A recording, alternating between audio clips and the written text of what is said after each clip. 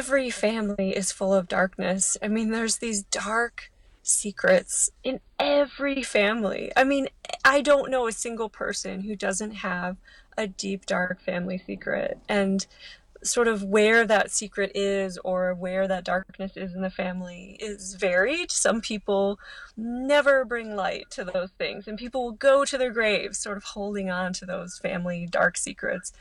But other times they get exposed, and this is a time when mine happened to get exposed, and I can tell you that it is so much better on this side of things. And sometimes it's not up to you, but when it is up to you, and you can be the one to drag the dark stories into the light, you're going to be under a lot of pressure, and it's going to be hard, and there's going to be a lot of people in your family who are going to say, please don't do this, and they're going to fight you and resist you, and they're going to feel like you're betraying them. But if you can get through all that to the other side and actually do it, it's enormously wonderful to have light where there was once darkness in a family. Welcome to Fresh Cuts, a podcast brought to you by Funhouse Magazine. In this episode, we're letting author Molly Brodak do the talking. She tells us how she managed to write a memoir about the extraordinary events in her childhood, which all began in a very ordinary setting.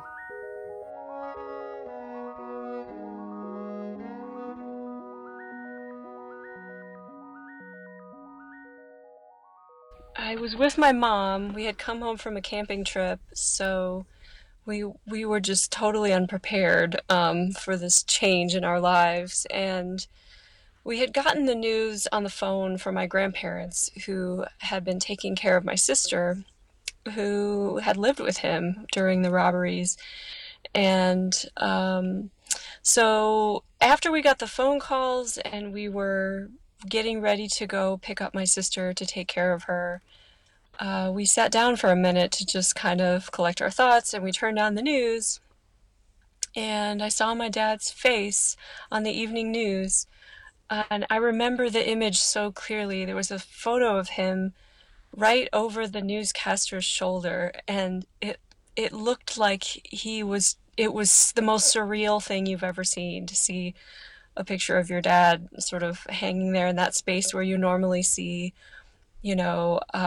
statesmen and criminals and important events of the, day or whatever.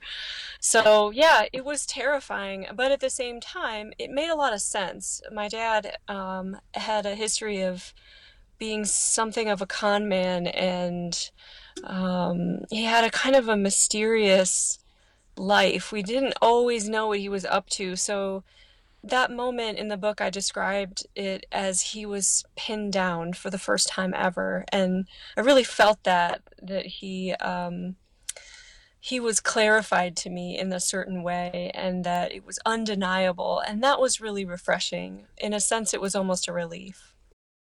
When you're living with someone who lies to you all the time, it's great to get some concrete news. My mom, she knew a lot more about him than I did because she lived with him longer than I did, and she came away from her experiences with him saying, yes, definitively, he is a sociopath. He has no capacity to empathize, and he only knows how to get along with people by just sort of taking advantage of them and taking what he needs. And but being his child, which I think is a position that you are in as a human, where you get to see maybe hopefully the best of someone, because you are so deeply programmed to love your own children just on a biological level, that I feel like I saw in him a different person than what my mom saw. For me, it made things less complicated, and I will say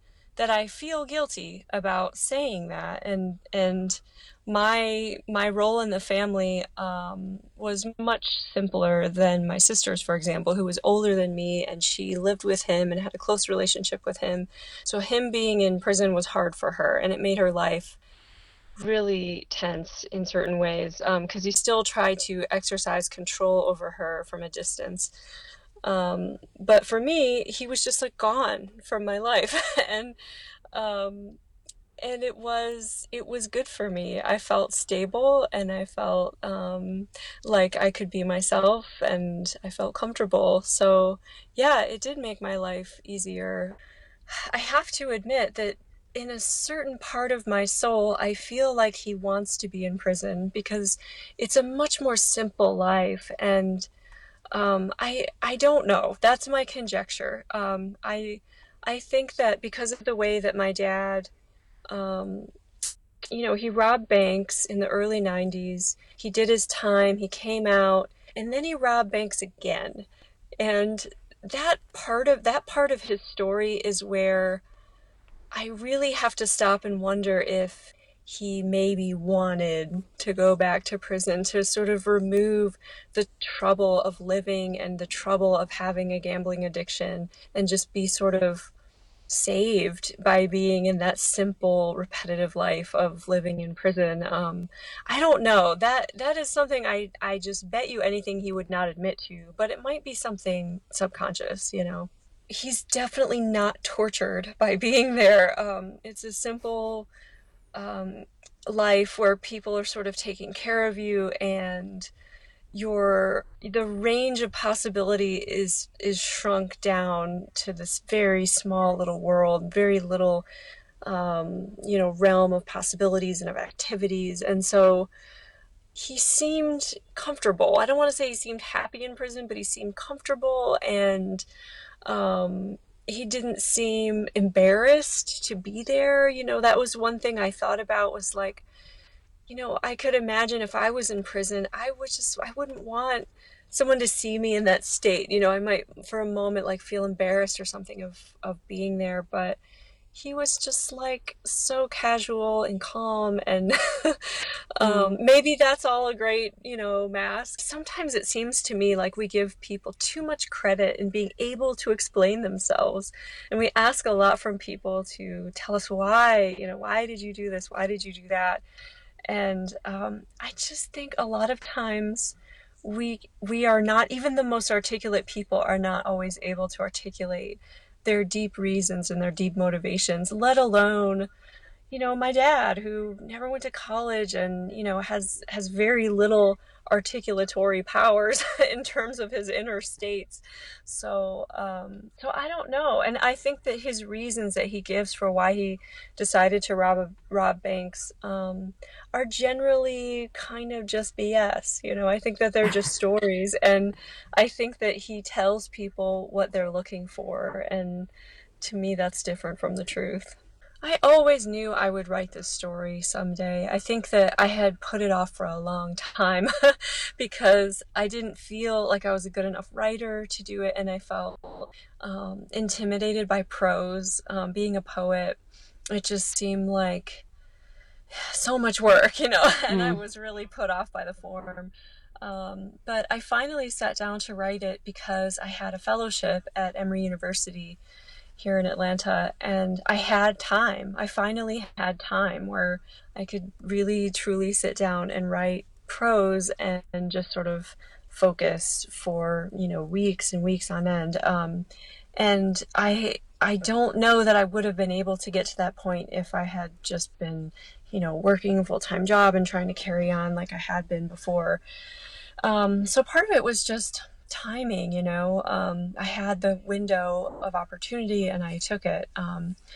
But when you when you have this interesting life story, I think you always grow up hearing people tell you, "Oh, you should write about that," and it becomes something that feels like a burden almost. And I feel I just feel a lot better now that it's out, and um, I hope that I hope that it helps other people. I had read a lot of memoirs, and I had seen that the typical move is to just sort of you know glorify your life a little, and set yourself as the hero of your own story, and talk about obstacles that you've overcome.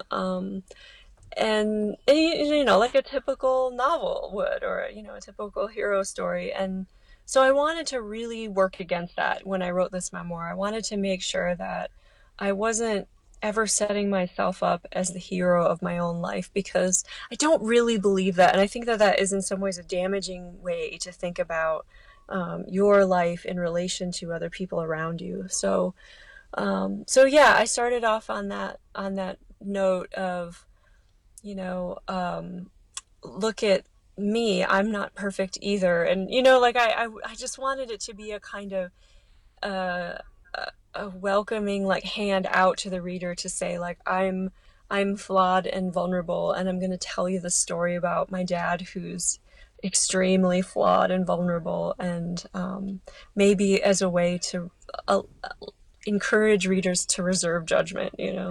We are all very complex people, and good or bad, I don't know.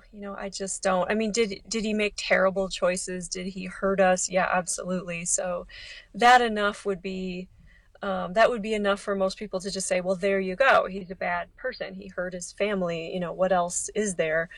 But I guess I leave it open because I think everybody sort of deserves some acknowledgement of their depth and of their complexity.